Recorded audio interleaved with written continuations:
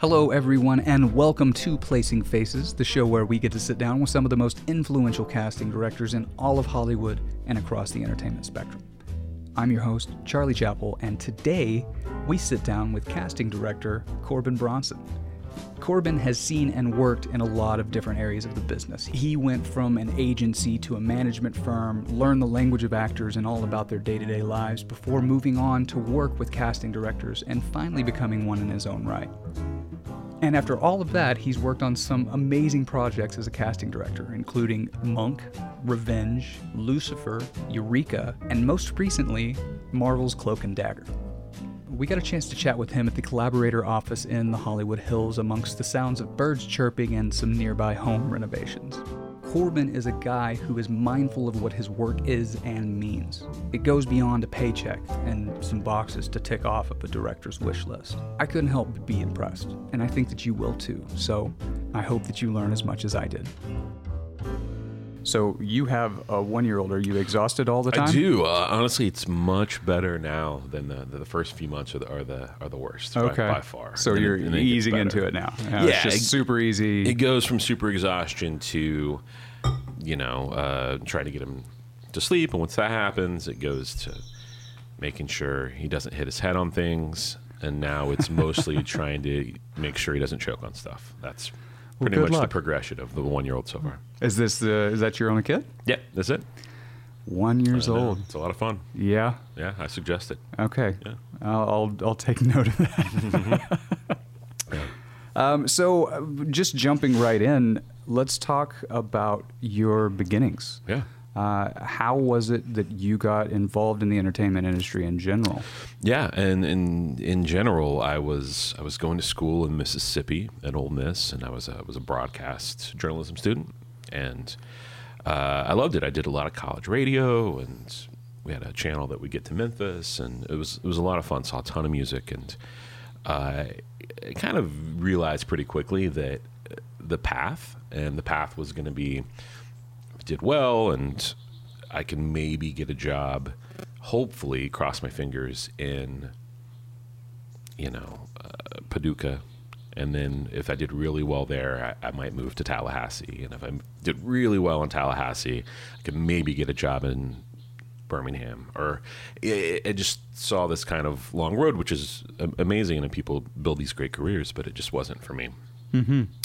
So I had a decision to make, and I found a film school in San Francisco that made a lot of sense to me. It's a private little film school there called the Academy of the Arts, and moved and went to San Francisco and didn't really know anybody, and kind of dove into that. So did you finish your degree at Ole Miss? Mm-mm. Okay. No. Yeah, I think I did 6 semesters, I guess, and then realized that this wasn't really what I wanted to do. Okay. And went to San Francisco, and I put in another 1.5 years there, I think. And what I learned in film school was there are a lot of things that didn't interest me necessarily. Just as important to know as the things that do interest you. Yeah, I didn't really care that much about lighting, and I really didn't want to be an editor and all of these things you do when you go through these courses. But one thing they really encouraged is to get a summer internship. And so I knew one person in LA, an uncle. Well, I mean, not really blood uncle, play uncle, I guess. Mm-hmm. The person that your family always tells you is your uncle, but isn't really. And he was a cameraman on The Price is Right. So I called him and I said, I want to come out there. I'll figure it out. But do you know if CBS Television City has any kind of programs or anything? And so he looked into it and said they do, and said to call this person. And I ended up getting an internship for the summer on The Young and the Restless. Okay. And I had never seen a soap opera before. But to this day, it's still some of my family's favorite thing I've ever worked on, right? They love their stories. But it was actually a super big blessing, and really what got me into casting is because it was a program where you spent a week or so in every department. So you'd spend a week on set, you'd spend a week with the director, you'd spend a week following around a cast member. You'd spend a week with a casting director. And in those days, it was this lovely woman who's not with us anymore named Meryl O'Loughlin. And the associate is Marnie Sonata, who's a very big daytime casting director now. Mm-hmm. And they just kind of took to me a little bit. We got along, and it wasn't just a week with those guys. They would pull me in. I was there 5 days a week, and they would pull me in when they had auditions, and I would be a reader. And they really helped me understand a little bit about how casting works.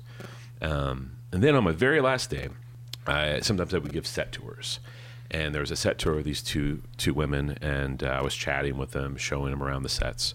And one of them was Victoria Burrows, who's a big-time casting director. Mm-hmm. And she had a friend in from out of town that loved the show, so she set up this tour. And Victoria, and the reason I will always sing her praises is she's like, so you're going back to school? I was like, yeah. She's like, how did you like it here? We talked about casting. And I said, I think I maybe want to do this next year. And she's like, well, listen, here's my card. Next year, call me if you want, and maybe you can intern in my office. I was like, okay. I'd been with her like 15 minutes on this tour. And an entire year went by. I never called her. I didn't, none of that. And I got back to LA, and I rang her up and said, hey, I gave you that tour last year. And she's like, oh, yeah. She's like, do you still want to intern? I'm like, yeah. She's like, okay, come on in. I was like, awesome.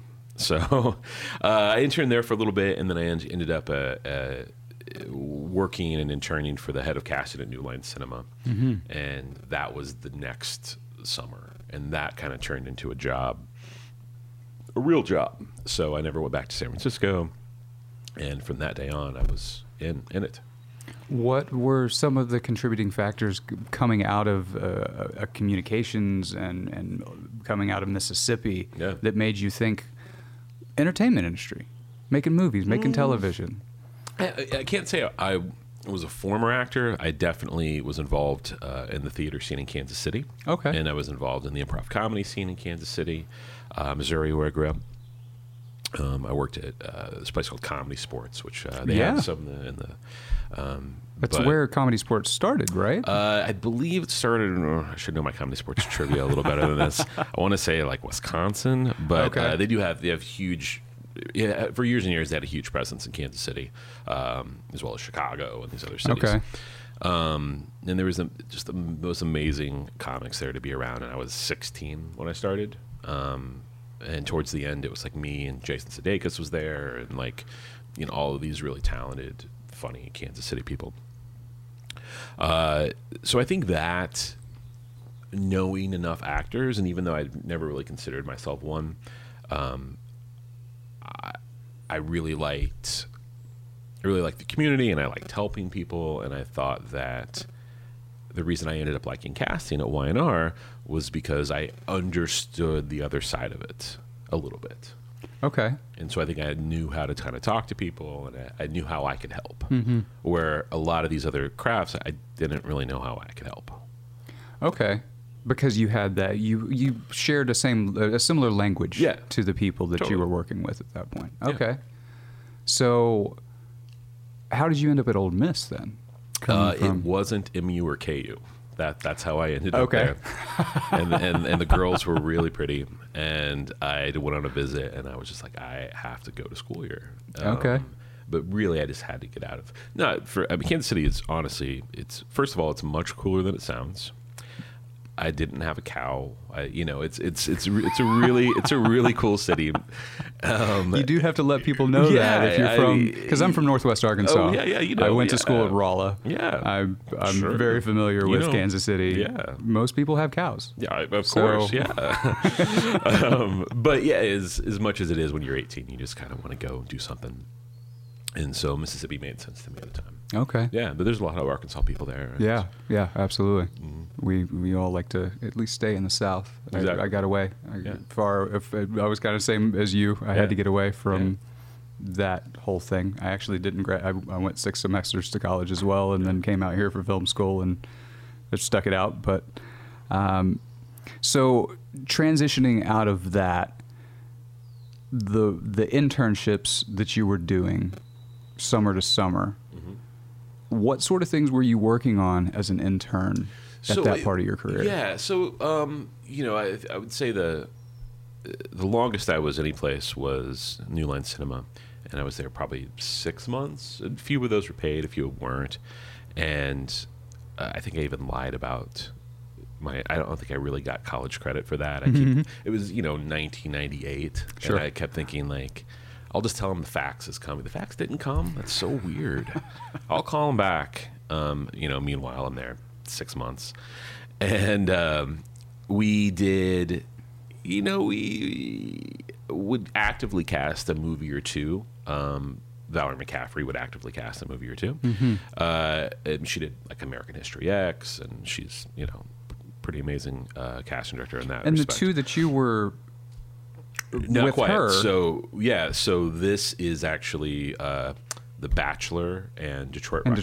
Detroit Rock City, exactly. Yeah. So those were the first two. Those were the first two major films that you had worked on. Totally. And you were as assistant. I was an intern. Intern. Yeah. Okay. I was an assistant a little bit later on after those were already cast. But then we would oversee everything else. So it was everything from like Austin Powers 2 to Blast from the Past to I love that movie. Blade something. Or, it was a great summer though. I mean, you got to go to Something About Mary premiere and got to it was a fun time at New Line Cinema. Nice introduction into 100%. the big leagues. Yeah. And most importantly, something I really want to touch on, which will lead us into this next thing, is the associate there, her associate for years, was a guy that's unfortunately not with us anymore named Joe Adams. And he really took me under his wing and really was fairly hard on me in a very loving way, and taught me everything I needed to know kind of to be set up to go get a job. How important was that aspect of it? Somebody who, like you said, was lovingly hard on you, who because to me that says they expected you to act accordingly, get shit done, and be on top of your game. Yeah. How important was that early on in your career? Because I think that very few people get that sort of reinforcement early. Yeah, super important. I mean, he taught me all the technical things that needed to happen to just be an assistant, not to necessarily be a casting director or anything like that, but just to support a casting office. But then just some work ethic professional work ethic I didn't necessarily have coming out of college.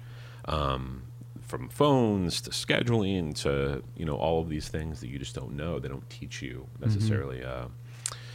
And so his input and his, writing, I think were incredibly important. Then he would do things like, take me and buy me dinner because he knew I didn't get paid. things like that. So it was. So he took care of you, absolutely, and helped usher you into the world. No, that's. I think that's an important thing in the idea of having some sort of mentor, and even later on in your career, kind of giving back, like the people that gave back to you. I think that there is a cyclical nature in the entertainment industry that a lot of people don't really talk about. Because when you first come out here, everything seems very at arm distance. Nobody really wants to let you into their group. It feels like because everybody's got their own thing going on. Sure. But at the same time, those few people who do reach out and say, "Hi, let me help you out. I know what you're going through. Yeah. I went through it too. Somebody helped me out." I think that's a really beautiful thing. People at their core, most people want to teach you what they've learned at some point in their lives, entertainment or not. And I think that definitely is a big thing in casting, and it has to be because you can't go to college to become a casting director. I think there's maybe some sort of course at Syracuse or something I keep hearing about, but it's not going to set you up to necessarily get a job in casting at this point. And there should be more. It'd be awesome if it was some sort of curriculum at something. I think that would be amazing. But the way it was done when I came up and the way it's done a lot of times now is you get your foot in the door and then you learn from everybody else. Sure. And so, the casting directors are just kind of built that way. Well, with that idea of getting your foot in the door, do you have any advice for young, up-and-coming people who want to get into that casting world of what is a way to get your foot in the door? I mean, in those days it was interning, and, you still can intern for college credit. Mm-hmm. There's a lot of places that would love it. If you're going to, I would say you can't be there on Tuesdays and Fridays from 3 to 6. Like, that's just not going to get it done. Okay. People aren't going to know you well enough to give you anything to do. People aren't going to. You're lucky if they remember your name if you're there 6 hours a week. Mm-hmm. The only way to do it is to be there 5 days a week, as many hours as you can, and only expect, if you do a great job, that maybe they'll pick up the phone or maybe they'll give you a letter of recommendation, and to get experience out of it. I think that's do the thing. work, get the experience. Absolutely. Yeah. And then other people, come in from different careers or maybe just straight out of college and get assistant jobs because they have some interesting things in college on their resume, or you guys really hit it off in an interview. I've hired a lot of people, coming up, but thankfully a lot of them I was with for a long time. I mean, we had a associate for 6 years, I think, and we had and we'll often use the same group of 4 or 5 or 6 people, not because we don't want to necessarily hire anybody new, just because we took that hiring so seriously. Yeah. And they're great, and so of course we're going to try and use them. Mm-hmm. So back to a little bit earlier on in your career, you worked on some pretty amazing films. Well, yeah, very early. So I and we don't, not that we're going chronological, but I was lucky enough to get a couple jobs in television and learn a little bit about television. Mm-hmm. And then I had asked enough people kind of how things that they would do differently or how they built their career. And one thing that always kept coming up is try to know every side of the job. Super important. Yeah, super important. There's other sides of casting than just auditioning actors. And one of them is what happens on the other side of the phone when you call an agent or a manager. So I'm 22, 23, and I had worked a couple years in casting, and I was like, I think I'm going to go spend like 6 months at an agency just to see what happens. When I never wanted to work at an agency. I was on hiatus from some television show, and instead of going out and trying to find another casting job, I'll do this agency job. Wasn't particularly great at it. I mean, I don't think you jump in for 6 months and do anything that well, but I kept my head above water and still have a great relationship with those people. And I came away knowing so much more. I had a much better idea when I picked up the phone and it was an agent or a manager, what they're going through on their end. And it made me a better casting person, honestly. And so then I did the same thing with a management company, and I worked with a management company for another 6-8 months, something like that.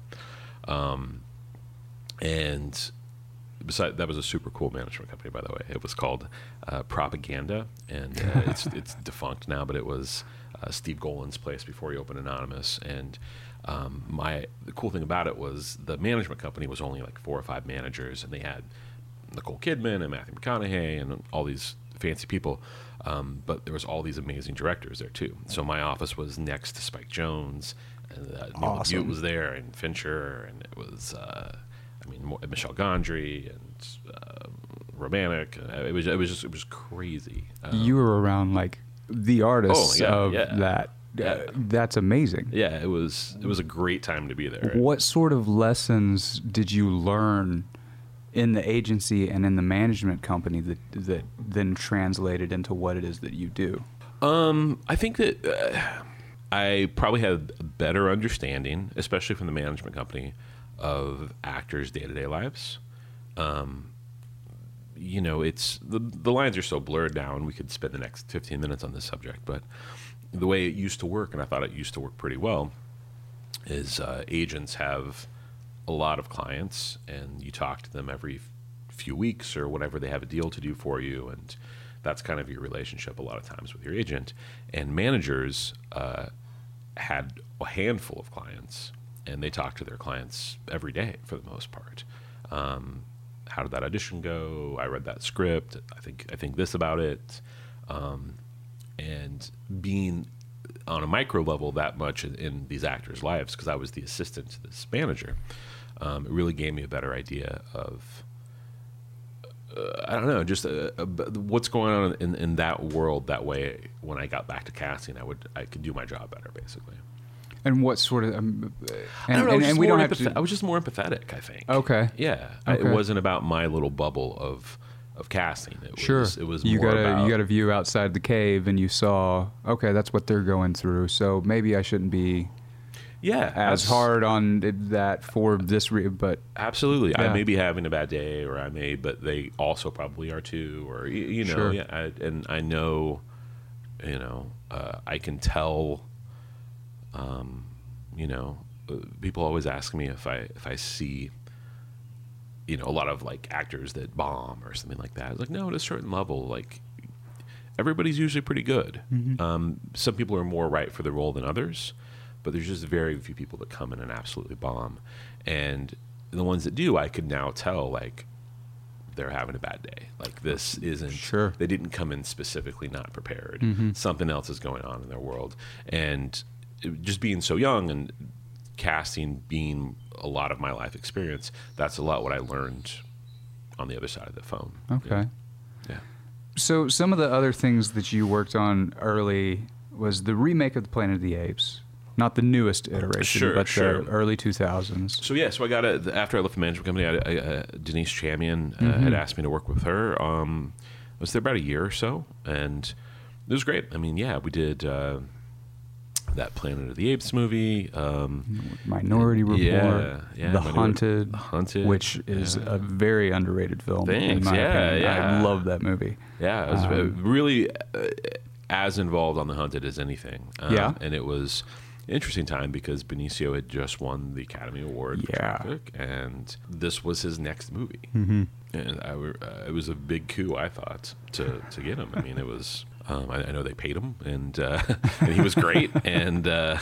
But we read a lot of people before Benicio came on. I think Tommy was always attached, from what I remember, but it wasn't always Benicio. Okay. So we read a lot. Did you know the high level that you were working at that point? Oh, definitely. Denise had done Saving Private Ryan. Yeah. And she had, she had had amazing movies. We spent, months on a movie that Gore Verbinski was going to direct, and then ended up the writer's strike happened, and then it was Catch Me If You Can, except it was James Gandolfini instead of Tom Hanks, and Gore Verbinski directing.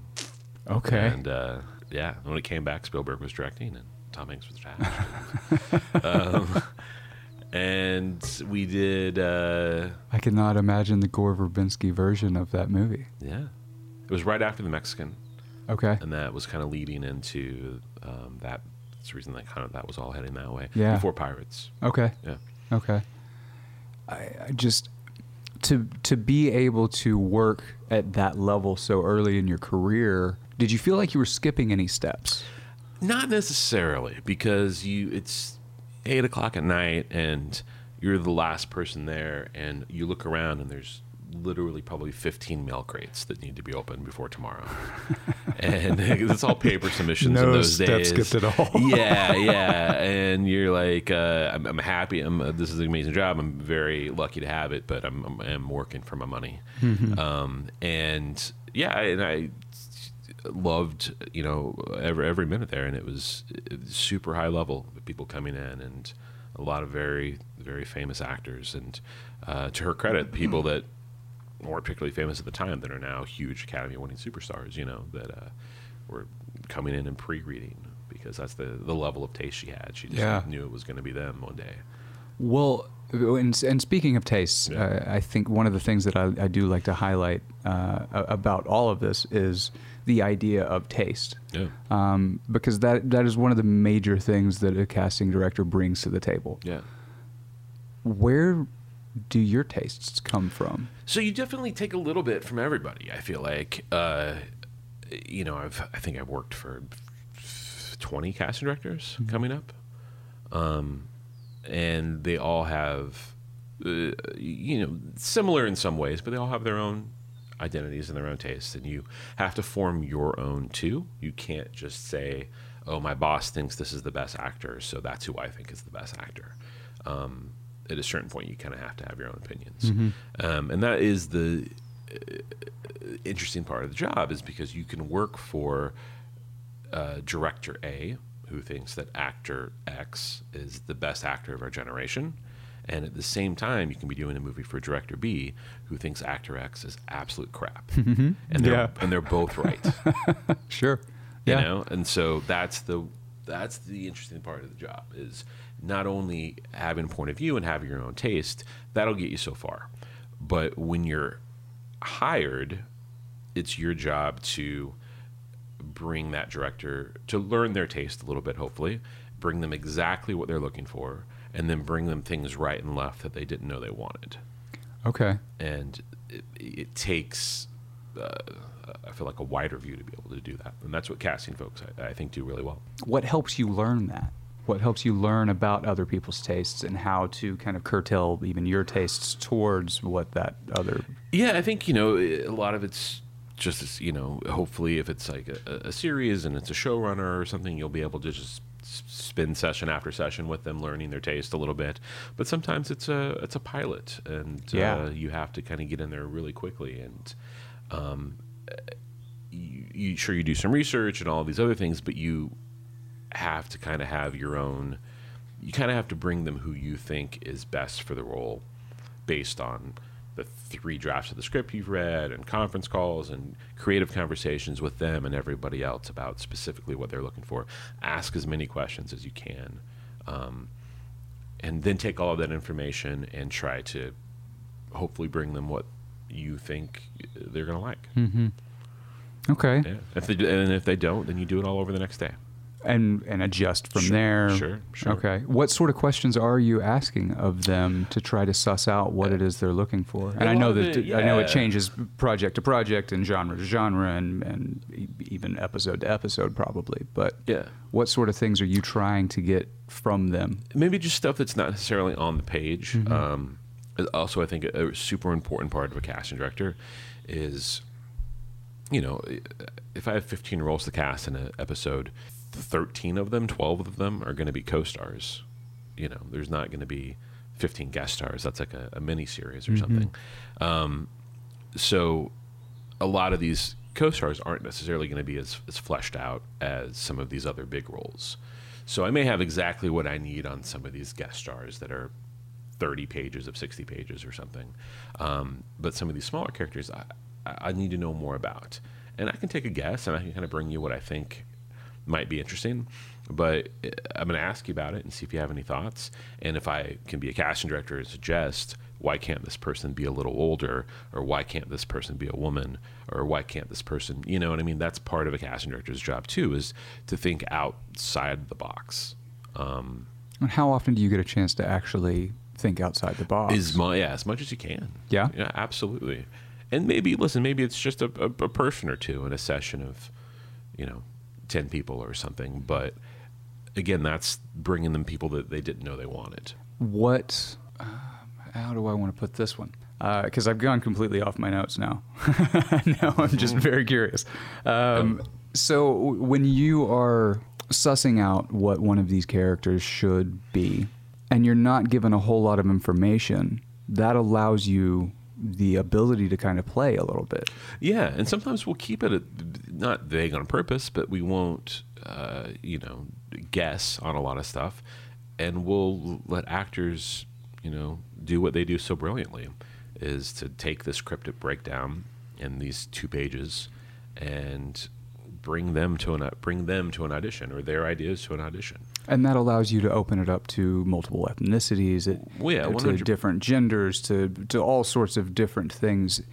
And I think the thing that I'm trying to get at with this is the idea of not just casting diversity for diversity's sake, but the idea of bringing diversity into the entertainment industry more so. Mm-hmm. We've had conversations with other casting directors about how important it is that you guys do think about diversity. 100%. And I wish it maybe was happening more on the writing level. Okay. Sure.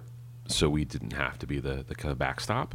But when it isn't, we'll be the first people to jump in and try to usher it that way. Are you seeing more and more productions, directors, producers open to the idea of, okay, well, maybe that doesn't have to be a mid-30s white fella? Sure, absolutely. We're on these calls every episode. Then we'll, a lot of times, you'll be shooting out of town and you can't have everybody in one location. So you'll set a conference call, and it's usually the day the script comes out. Everyone will have read the script, and for the casting portion of this call, we're going to go through person by person, and we're going to add anything you need me to know about this character or something. And when we get to one that's not particularly fleshed out, or one that literally could be could necessarily, it maybe is written like a male doctor, and he says this and he says that. And so we're going to bring you some options and show you a couple great ladies that we have in mind too. And they'll be like, great, no problem.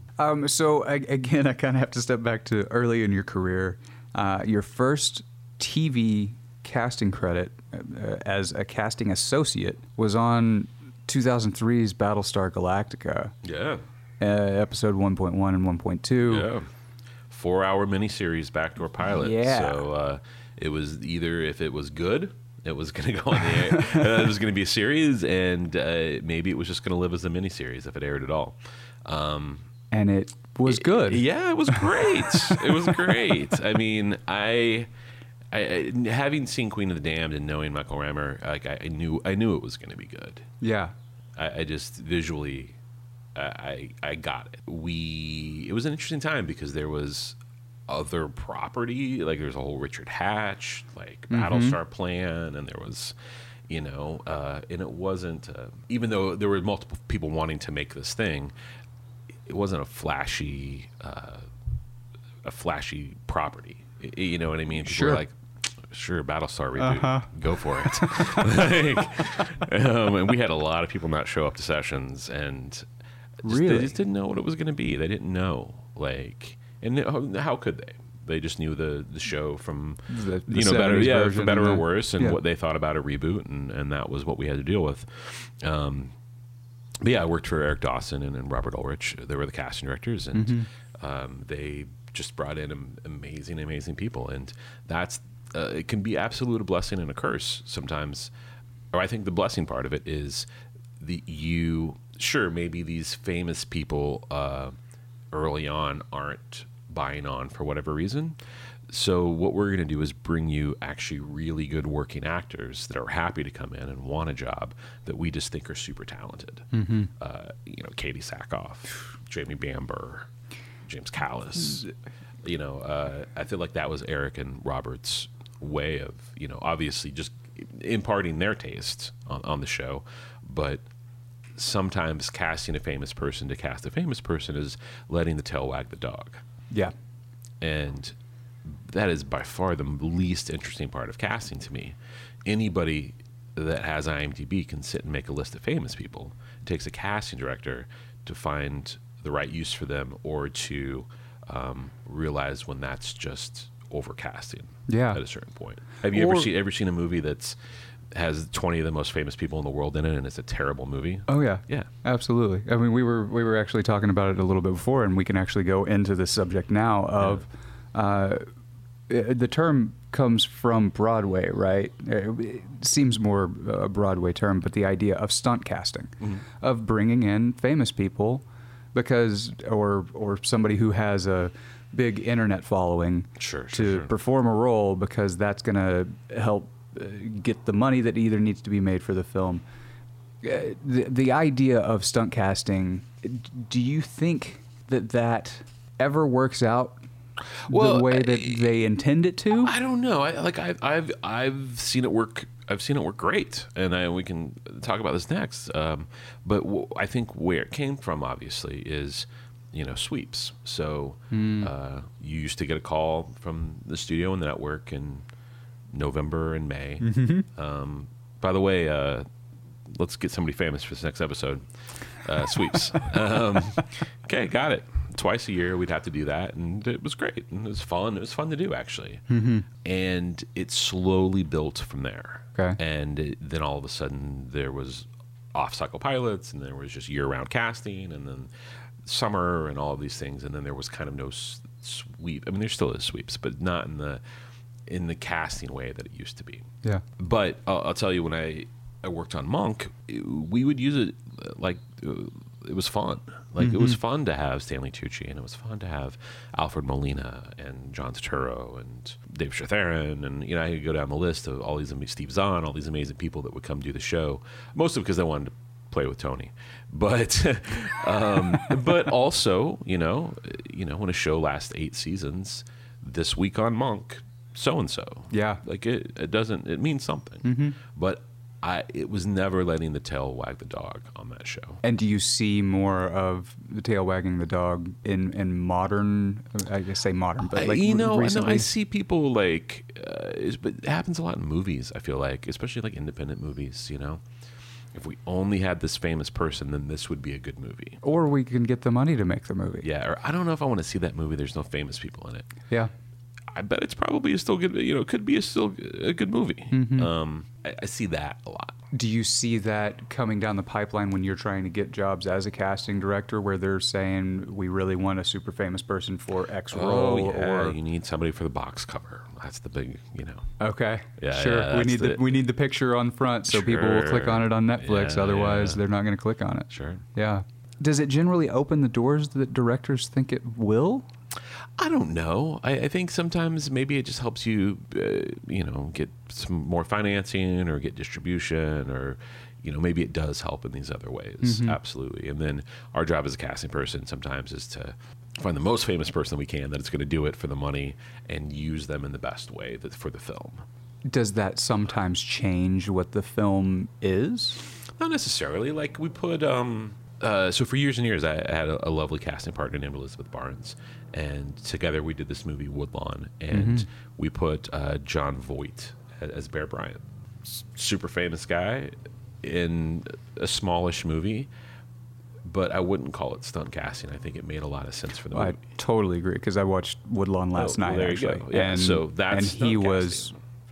I mean, I could see how it could be deemed that, but I agree with you. I don't think it was stunt casting at all, because he was Bear Bryant. He was that famous coach. And he played it beautifully. He played it within the bounds of the movie extremely well. It wasn't, oh, that's John Voight. He's in this movie. Why is he in this movie? Right, yeah. That movie also has Sean Astin. College football. It was actually a really, really good movie. And for being, I'm assuming probably not a super high budget film. You can see it on IMDb. Like it definitely costs some money. Yeah, but, because it's a period piece. It's set in 1972.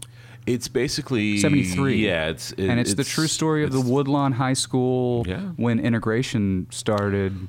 Yeah, and the football team has to come together, where there are black people and white people on the same football team, and nobody's very happy about it until Sean Astin shows up and introduces religion to these boys in the South, and they come together through it. Yeah, and it's a well-documented story of this chaplain that would come through and try to help where he could, and sports was an easy kind of way to have everybody in the same place with the same goal and try to get them on the same page and do that. And it really follows the story of this one player who went on to play for Miami, and kind of his journey, but he was part of all of that. Yeah, and that was Caleb Castell, who played Tony Nathan.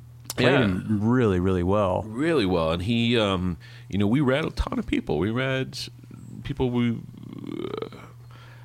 that I think would have been great at it. But one thing that Caleb had, even though he didn't have a big acting resume, is he comes from that part of the world. He played football at Alabama.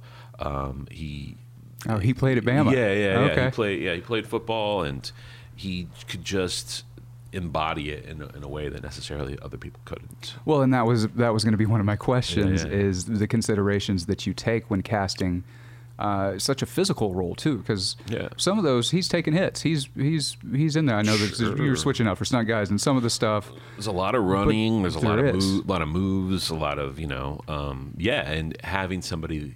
It's just an extra thing. I feel like a lot of times. I feel like the movie could still get made and still be good without somebody with necessarily those skills. But you don't have to shoot around them as much, and you don't have to do these. And they did a lot of really well executed football sequences throughout that entire movie. There's some really spectacular stuff in there. Yeah, they use a lot of real players, and the hits, just and the choreography of all of it, and the movement of the camera throughout that movie. I think they did a really good job of capturing what it feels like to be out there. Yeah, it's a beautiful movie. I really, I'm super proud of it. I think, to getting to your point though, there's this, actors have all these special skills, right, on their resumes, and we read them, and you'd be surprised how many people put, football, baseball, things they've done in their life. And you probably won't come up in auditions until it does. And I did this movie Undrafted, Joe Mazzello's directing debut.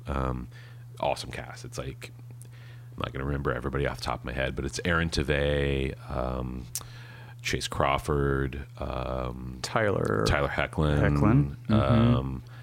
It's Duke Davis, Roberts. I'm sorry, I'm laughing because I totally crashed this set by accident one day. Oh, did you? Out up north where the baseball field was? Yeah. Yeah. Just boys everywhere. Anyway, but it's just I could keep going on the people that are in it. Awesome cast. Billy Gardell from Mike and Molly's in it, and James Belushi's in it. I forget. I'd have to look at the cast, but they Jay Hayden, who's amazing, in it.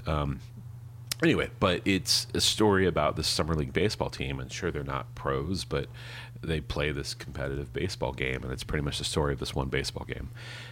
And so we read a lot of guys. It's this, it's 12, 15 guys on this team. And they need to play some baseball. Sure. And a lot of them say, yeah, I played. And we'd have to say in high school, in college, like how many years. And we could kind of get to the bottom of what's going on. And some people were super honest and said, listen, I played a couple years in high school. I could go to the batting cages and be okay. But then at some point, we had to get them out to the batting cages. And we had to go to a field and catch some balls and stuff. And you'd be surprised how many people had put on the cleats in a while until you make them. But yeah, it's a fun movie. Do you see a lot of strange, weird, odd little things in that special talents section of we keep an eye out a lot for things that will come up, accents or languages is always comes up. I feel like ASL or there's all these little things that people, special skills that people have that will come up. You should put all that stuff down there. Drive a stick. Any not that that you're impressive. really tired of. Say, like drive a stick is not that impressive. Gives great hugs. Not that impressive. Sorry. So I wanted to talk about another one of your movies that people may have not heard of. It's a movie that you actually recommended in our pre-call, Music Within. Yeah. This was your third feature that you worked on as a casting director. Director Steven Sawallich. Yeah. First off, I have to ask, why is he not making more movies? Yeah, right. People should be throwing money at this guy. This movie was incredibly well directed. I could not agree more. I'm actually getting a little emotional now thinking about this movie because it is a very, very emotional movie and it's so beautifully directed film. Well, thank you. The funny thing is I had lunch with him yesterday. You did? And I haven't seen him for a while. I mean, we're buddies. I mean, we weren't buddies before this, but we're friendly. And I had just went on somewhere on Dish Network the other day, and it was on TV, like MGM Network or something. And I knew I was having lunch with them, and I was like, I'm going to watch some of this movie again because I haven't seen it in 10 years probably. And it's really well directed. It is, and the really the music is really good. It's and their performances. well, yeah. I mean, you've yeah. got Ron Livingston, Melissa George, and Michael Sheen Yeah. gives a performance as a character named Art, who has cerebral palsy. He's also a genius, Yeah. and his performance is just—it's heart-wrenching at times. It's hilarious at others. Ron Livingston is just. Yeah, kills it. He's great. He's really, really good in this movie. Yeah, Hector Elizondo, Rebecca De Mornay. Yeah. There's it was really fun to cast, and we had, we really took our time. And one thing that I did on this movie that I don't do on every movie, and I'm happy that I did, it shot almost entirely in Portland, Oregon. And I had a couple months off from Monk, and I went up there, and I lived December and January 04 and 05 in Portland, and I cast 40 plus roles up there. Awesome. Yeah, I just got to know the talent. I would have like open calls. And anybody that you probably didn't know from LA is from up there. What prompted that? I had the time off, and they needed somebody. Okay. And they're like, "Do you know any local casting in Portland?" And I'm sure I did, but selfishly, I kind of wanted as much to do with this movie as I could because I really believed in it. Yeah. And I was like, I'm not really willing to let it go right now. I kind of want to keep going. So I went and did that. But interesting thing, obviously, you bring up Michael Sheen, who plays somebody with CP. We did read a lot of actors with CP. You did? Yo, absolutely. Yeah. It was important to us to really cover. In the movie, it's all about the formation of the Americans with Disabilities Act, and it was important to the film, obviously, to have as many people with disabilities in the film as possible, and I feel like we did a fairly good job with that. But also to cover this acting pool of someone with CP, and we got close a couple times, but it didn't exactly work out the way that we had hoped. The best intentions, and I remembered. I'd seen Michael in Amadeus when he came through LA, and just remember him just being one of the best actors I'd ever seen. And he ended up repped by somebody I worked at that management company. He was his manager. He was a client there, and he was still in London, and he hadn't been to America to work. And we had enough lead time on a movie where we could get somebody their working papers. Okay. So that's what we did for Michael, or what the production did for Michael, was they got him his visa and paid for it and all this stuff, and he was able to come out and do this movie. So did you offer it to him? Like, what? Walk me through the timeline of it. So did you audition some people with CP first? Oh, yeah. And then after you had exhausted that, you continued on and started, okay, well, who else could do this? Did you audition him? Did you? No, I think it was just a conversation. It was showing some tape. He'd done, several movies at that point, and making my director familiar with him, and just making sure he saw what I saw in him, and also having conviction on my end. Saying, like, I know we've read a lot of guys, but I think this is the guy. You only have so many of those with a director. Every guy can't be the guy. But hopefully, pick your battles. Yeah. But hopefully, you have the kind of relationship. And Steve, to his credit, was the kind of person that he hires you to do your job. He's going to let you do your job. Great. And so you think this is the guy? Tell me why. Let's have a serious conversation about it. And then I think they may have just gotten on the phone and talked at length, and they got along, and then I think we started casting that in August, and I think we hired Michael in like November. Okay. So it was a search before him. Yeah. So with that, and you bring up an interesting point, that the beginning of the casting process starts well before they're shooting. Oh yeah, and especially with something like this. So hopefully on a movie you'll have 10-12 weeks. Okay. Which is nice. I mean, some movies you don't. Some movies you know up front you have 4 weeks, Mm-hmm. and that you have to make that happen. It usually takes as long as you have, but on a pilot, you know, you're supposed Yeah, I to was have, gonna say. you're supposed to have 10 weeks. Okay. But You're supposed to. You're right? supposed to. Yeah. According to. Though that's what your deal is done for. Okay. Yeah, so you'll have, it's a 10-week deal, And is that to cast? That's to cast the pilot. yeah. Okay. So you'll have, you know, these 10 weeks, but yeah, I mean, you'll end up casting a pilot in 2, 3, 4 weeks maybe.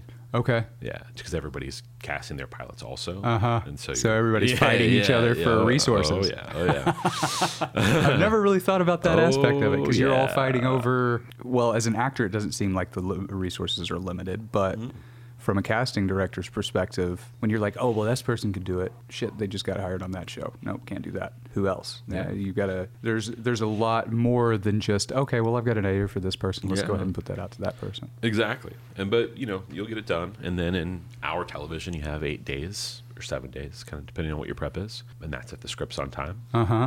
And then maybe the script's not on time, and then you only have 4 days or whatever. But So that's when you're into the series. yeah, Okay. exactly. So that turnaround, you're working basically. So for instance, like with Monk. Monk was hour. That was and that was an comedy 8-day drama show. 8-day turnaround for each episode. It Yeah. ran 18 episodes a season. prep. Abouts? You're almost, I think it's 16 to 18. 16 to 18, it somewhere in there. swapped every now and again. Yeah. How long is that process then? So because with you, one of the things that I found really interesting that we could get into is you with Monk and into Little Monk, you went from the job title of casting to casting associate to casting director, Yeah. all within the same show, and then went on to be a casting director on the spin-off show. And then had so the way that it most simply works, and I think works the best, is you are a casting assistant until somebody hires you to be an associate. Hopefully that's after a lot of experience, and hopefully you're qualified to be an associate. But then once you are, you are, and you can join the union now. And you know, I spent 2 years on this committee to unionize. One of the most things I'm proud of the most in my casting accomplishments, because there wasn't casting directors didn't have a union. Yeah, and still you guys are under the. Now we're Teamsters. You're under the Teamsters Yeah. union. So in 06, they were amazing to us, and we found the best home possible. And now we have, you know, pension and health and all of these things that most other crafts have. Yeah. And you know, I We got to remember get y'all that Oscar though. Right, well, exactly. That's I couldn't agree more there. But I remember having a conversation with somebody else that was on the board, and she had been, and we had this amazing guy, Steve Diane, oversee us, and from the Teamsters, and he had been in the business exactly as long as she had. They got in like the same month in the same year, and he was now, as a locations manager, fully vested and had health care for his entire family and a pension. And this other woman on the board that had been in the exact same amount of time had what she'd saved, you know. Yeah. And so that's the difference between being in a union and not, at least in our case. And so yeah, it was. So you were on the board that helped make that happen? Yeah, well, I was the associate member on the board. Okay. Yeah, so we worked really hard on that. But I will say that the way it should work is you're an assistant, you're an associate. An associate, hopefully you're not necessarily doing as much assistant work. You're now doing a lot of the facilitating of schedules and agents and deals, closing deals, and also kind of doing some casting director work, because that's the idea, is the next step is to be a casting director. So hopefully that casting director will have prepped you as much as they can and given you as much responsibility as they can so that you can do the job on your own. And that's what happened with Monk. So I came in as an associate, and I was an associate maybe for 2 seasons. And then Anya Koloff and Amy Britt, who cast the show, they started the end of season 2 and then cast with me until the end of season 8. They, basically saw enough in me and knew that I could do it, to kind of do all the day-to-day stuff on my own from there on out. And then I was a casting director with those with those ladies, and did another 60 episodes or something. Then what I was going to say, what sets you up after that is you have a casting director credits, so you can hopefully have your own clients to try to get your own jobs. LA is full of amazing, talented casting associates that can do the job, but you're only a casting director when somebody pays you to do it. Yeah. So it's getting that first client that's hard. Mm-hmm. But Monk was amazing in a lot of ways, and still great friends with all the guys. Do you have any recommendations for associates who are struggling to get that first paid casting director gig? I would say, and some people don't want it. Some people are totally happy. They work for a great person and they feel well taken care of, and that's the path they want to be on, and that's awesome. But if you do want, your own shop and the good and bad that comes with it, I would say, try to do as many, boss-approved side projects as possible, and really, do your friend's movie and get in there and make these things happen on these shoestring budgets, and know what it's like not to have the fancy name of your boss attached. Yes. Right. Yeah. And hopefully you're going to make some contacts, and hopefully these directors that you work for on their AFI thesis will also do something one day, and they're going to want to repay you the favor, and they're going to call you, and then you're going to have clients. Don't mess with your boss's clients. Find your own. Yeah. And that's that's the way to do it. Okay. Yeah. Okay, that's great advice. I mean, I think that advice kind of goes for everybody in this industry in general. If you're an actor, go out and make a thing. If you're a director, go out and make a thing. If you're a casting director, help somebody make their thing. Definitely. It seems oversimplified saying it that way, and maybe it is a little oversimplified breaking it down that far, but I think it's important that you understand that nobody's just going to give you anything out here. Yeah. And you're going to have to work for it. You're going to have to prove yourself. And the point that you were making earlier about just the idea of showing up as a casting assistant or an associate and really putting the work in, not just showing up for a couple hours here and there. Nobody's going to care if you show up for a couple hours here or there. Yeah, absolutely. If you're the person that they can rely on, then they'll care. Then they're going to help you find the opportunities that are available. Yeah, 100%. So I want to hit a couple more things. One thing I wanted to talk about was Eureka. It's I love Eureka. I had a chance years ago. I worked on a documentary called Showrunners: The Art of Running a TV Show. Sure. That sounds and it was this wonderful film where I got to work with the Irish Film Board and an Irish director by the name of Des Doyle, wonderful human being who just loved television. And we spent a lot of time going around and talking to all these showrunners. And a lot of the work that I was doing with them was down at Comic-Con, where we were going to Comic-Con to meet up with these showrunners, to have conversations with them, to shoot that there. And to really highlight the fact that showrunners are kind of becoming rock stars. Writers are people really care. For the most part, as they should be. Absolutely. Totally agree. They wear all the hats. Yeah. And I got a chance to go to, Bill Prady has a party down there every year. I got a chance to go to that party, and I'm sitting there 24 years old, giddy, that I'm having a conversation with Geordie LaForge and Data. Sure, yeah. And then, there's a couple guys who are standing beside us. Jack Kenny, who was the showrunner for Warehouse 13. Okay. And Jamie Paglia, is that how you say his last name? Yeah.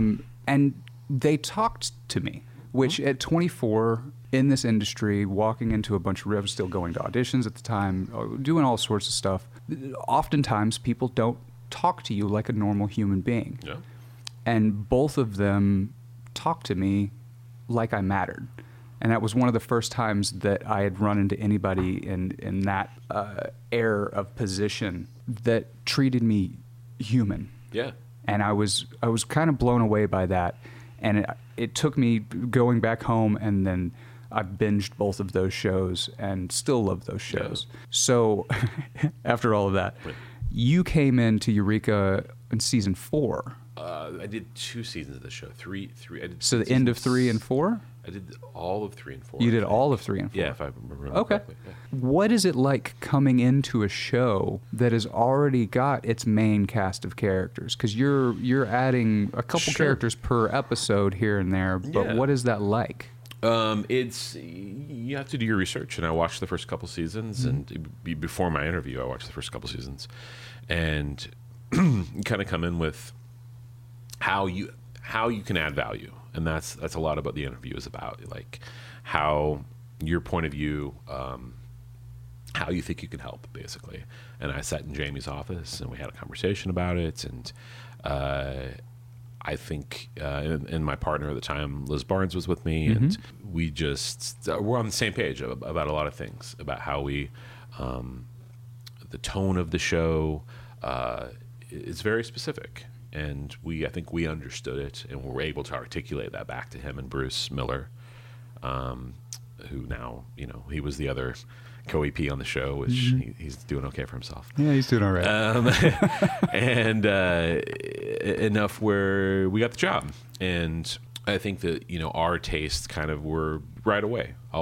Right away, I added James Callis. Yeah, you did. You know what I mean? I was Which like, I'm curious, because of your experience early on with Battlestar, is that how that connection was made in Yeah. your mind, at least? Yeah. Yeah, it was. And, well, also, one of the other producers, Todd Sharp, I'd on the studio side, he was at Universal, I'd worked with on Monk, and then he went on to Battlestar. And so he knew James that way, too. Okay. So when I brought it up, it made a lot of sense to him. Yeah. I knew I was bringing it up to him, so he would have an opinion one way or the other. Because that's beginning of season 4 where they time travel back. Yeah, and James exactly. Callis is one of the people who helped start the town of Eureka. Exactly. And is wonderful as this like old-timey great. American dude. Uh-huh. Well, and I think that to me, what was interesting about that is the fact that there are people that you meet early in your career that you may not have anything to do with for years, but then it clicks and you're like, oh, that person would be perfect. Yeah, and that's a lot of it. It's making relationships, even if they're just very professional relationships. It's casting directors have these crazy memories. That's the one common thread. I feel like you're going to talk to a lot of casting directors through this process, and I feel like one common thread is the kind of memory it takes to be good at it.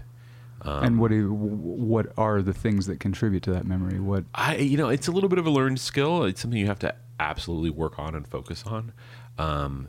But not only do we remember that you're an actor, but we remember when we met, and we remember who your agent is, and we remember how your last audition went, and we remember, you know what I mean? Yeah. And I know that's not what people think happened.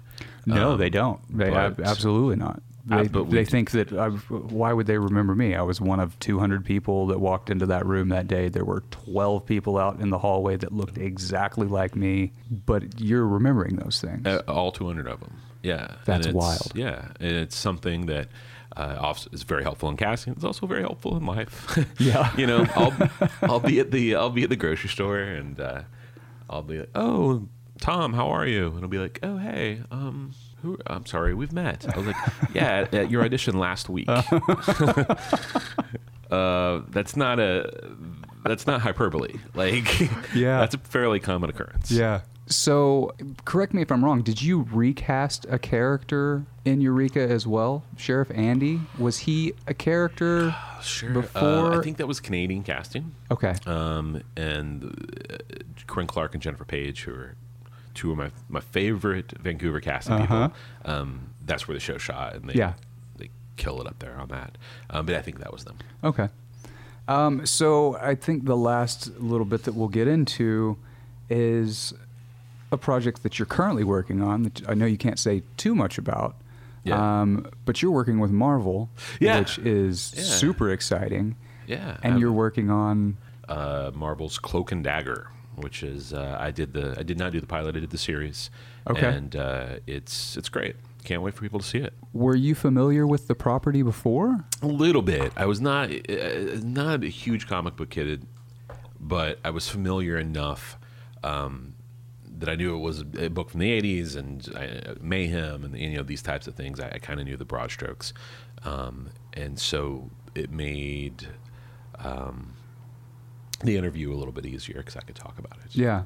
Well, and this is the second property that you've worked on that was kind of based out of graphic novels. Yeah. I did Liz and I did the pilot of Lucifer, DC property. A little bit of a different experience there, but yeah, it was still based off of because that property, Lucifer, which I got into and am now kind of hooked on. Oh, good. A little bit. Yeah. It's a fun show. I love that. I mean, that cast we put together is. I think they're all great. They're really good together. The chemistry in that show that they play off of each other. And I'm not really familiar with I'm familiar with Neil Gaiman's work with Sandman. Mm-hmm. I wasn't super familiar with this one, but Tom Ellis is Lucifer Morningstar. Lauren German is Chloe Decker. Sure. Their relationship is really, really wonderful. Did they have that coming in like early? They didn't because I think after we cast them, we sent them to dinner and just hoped they got along, basically. But the show, I think, is a good example in a pilot of not stunt casting, right? Mm-hmm. Like, sure, Tom did a USA show that kind of quickly went away, and from what I remember, he was good on it. Lauren was coming off of one of the Chicago properties, but as the seventh lead or whatever, and they weren't these offer-only famous people. Like they came in and earned the roles. It was our job to try to take the puzzle pieces of these. There's a lot of people that came in on that show that I thought would be great, but specifically these two people in the puzzle fit together. Mm-hmm. And I tried to take. The interview, the person that hired us was Tom Kapanos, and I tried to take Tom's writing, and it was written so specific, and I knew that these two people would work together, basically. Yeah. So with his writing, was his writing specific about Lucifer as well? Because it wasn't written British. Okay. Yeah, it was written American, and we read a lot of Americans. Yeah. And it was. I'm sure other people may take credit for it, but the way I remember it, it was a casting decision from Liz and I to start bringing in British people, or people with accents, basically, saying that we saw the value of how this could work. He's already the devil. Why not make him otherworldly from nowhere, basically, and somewhere that's not America, and how that could work and why it could work, and that's the way we ended up, I mean, I think it was a great casting. We were talking a little bit about it earlier, being that this was based off of the spinoff of the Sandman series. Yeah. Maria had told me that the artist had asked the author what he wanted Lucifer to look like, and the it was like author, blonde, right? Yeah, the author said David Bowie. I want him to look like David Bowie. So the sort of things that you take into, even with Cloak and Dagger, I know, again, I know we can't talk too much about that one, but when you're working off of a property that is already pretty well established, how much does that color things and keep you from coloring outside of the lines of what it's already created? I mean, I think that not only from a casting perspective, I think that when you make the series, I don't know if it follows the comic book exactly. You have to hopefully bring some other things to it. I think that when we cast Father Delgado from the book, and we were always going to cast a Hispanic priest. Mm-hmm. We weren't going to change that up. Why would we? And that's the way it's written. And so, yeah, of course, some of those mile markers we absolutely follow. Mm-hmm. But then when we can change things up maybe we'll change things up on age instead. Maybe it won't be this Edward James Olmos priest. Yeah. Maybe it will be this 30-year-old way to go. Mm-hmm. It won't be, Max von Sydow from, it'll be this younger, more interesting, or not any more or less interesting, other way to go. Yeah. So is there anything you can tell us about Cloak and Dagger? Other than Olivia and Aubrey are amazing, and their chemistry is off the charts. Yeah, and I would watch it just for that. Great. Yeah, absolutely. I'm really looking forward to that. Yeah, good. I think that is more or less. I've got I've got more questions, and we could probably go on for hours, but I don't want to take up too much more of your Sure. day. Is there anything that you want to promote that you're working on right now, that you're doing No, right now? I think, there's always stuff coming up, but I think that, everybody just watch Cloak and Dagger and enjoy. And thanks for, looking at so much of my past work. You don't get into, I'll tell you one thing, and maybe a lot of casting people may feel the same way, but a lot of people necessarily don't say it, but you don't get into casting for the thank yous. They rarely come. So it's so nice when you have somebody that's actually interested and wants to know about how you came up and how you ended up being the casting director you are today. It's cool. Well, I appreciate you saying that, Yeah. and thank you Of course. for taking the time to come in today, but also for what it is that you do, because it is a very, very important part of the process of filmmaking that all too often gets glossed over. So that's what we're Absolutely. doing here. I appreciate you coming All right. in, and Absolutely. you have an absolutely wonderful evening. All right. Cheers. And there we have it, Corbin Bronson. Check out his work all across the internet. You can find Cloak and Dagger on Freeform or Hulu right now. Don't forget to like, comment, subscribe, love, heart, thumbs up, and share the show with as many people as you can. Tune in next week when we chat with Robert J. Ulrich, casting director of fan favorites such as Supernatural, Glee, Battlestar Galactica, Shooter, and tons of other projects. Not to mention his stint on the Glee project. Glee definitely changed my life, and that is 100% I owe to Ryan. And working with Ryan, which was just wonderful, because the way Ryan works, it's kind of like Ruben. If he trusts you, he trusts you. And with Glee, I felt so in sync with how I knew what he wanted, and so it made the casting so easy and so fun, because I knew in 99% of the cases who Ryan would choose. I'd position him first, but that isn't why he chose him. He chose him because I knew that, because I knew what he wanted. Placing Faces is powered by Collaborator.com, a media production service connecting media professionals to companies, brands, and agencies, allowing you to scale your production based on your needs. Video professionals find work and companies save money. We'd also like to thank our partners at the Casting Society of America for helping to introduce us to so many of these wonderful casting directors. They also serve as a hub of information about this branch of the filmmaking industry, so if you want to learn more about the society and what it takes to get into casting, you can visit www.castingsociety.com. If you have any other feedback for us, we'd love to hear from you. What casting directors do you want to hear from? What films and TV shows do you want to know more about? Thanks for listening.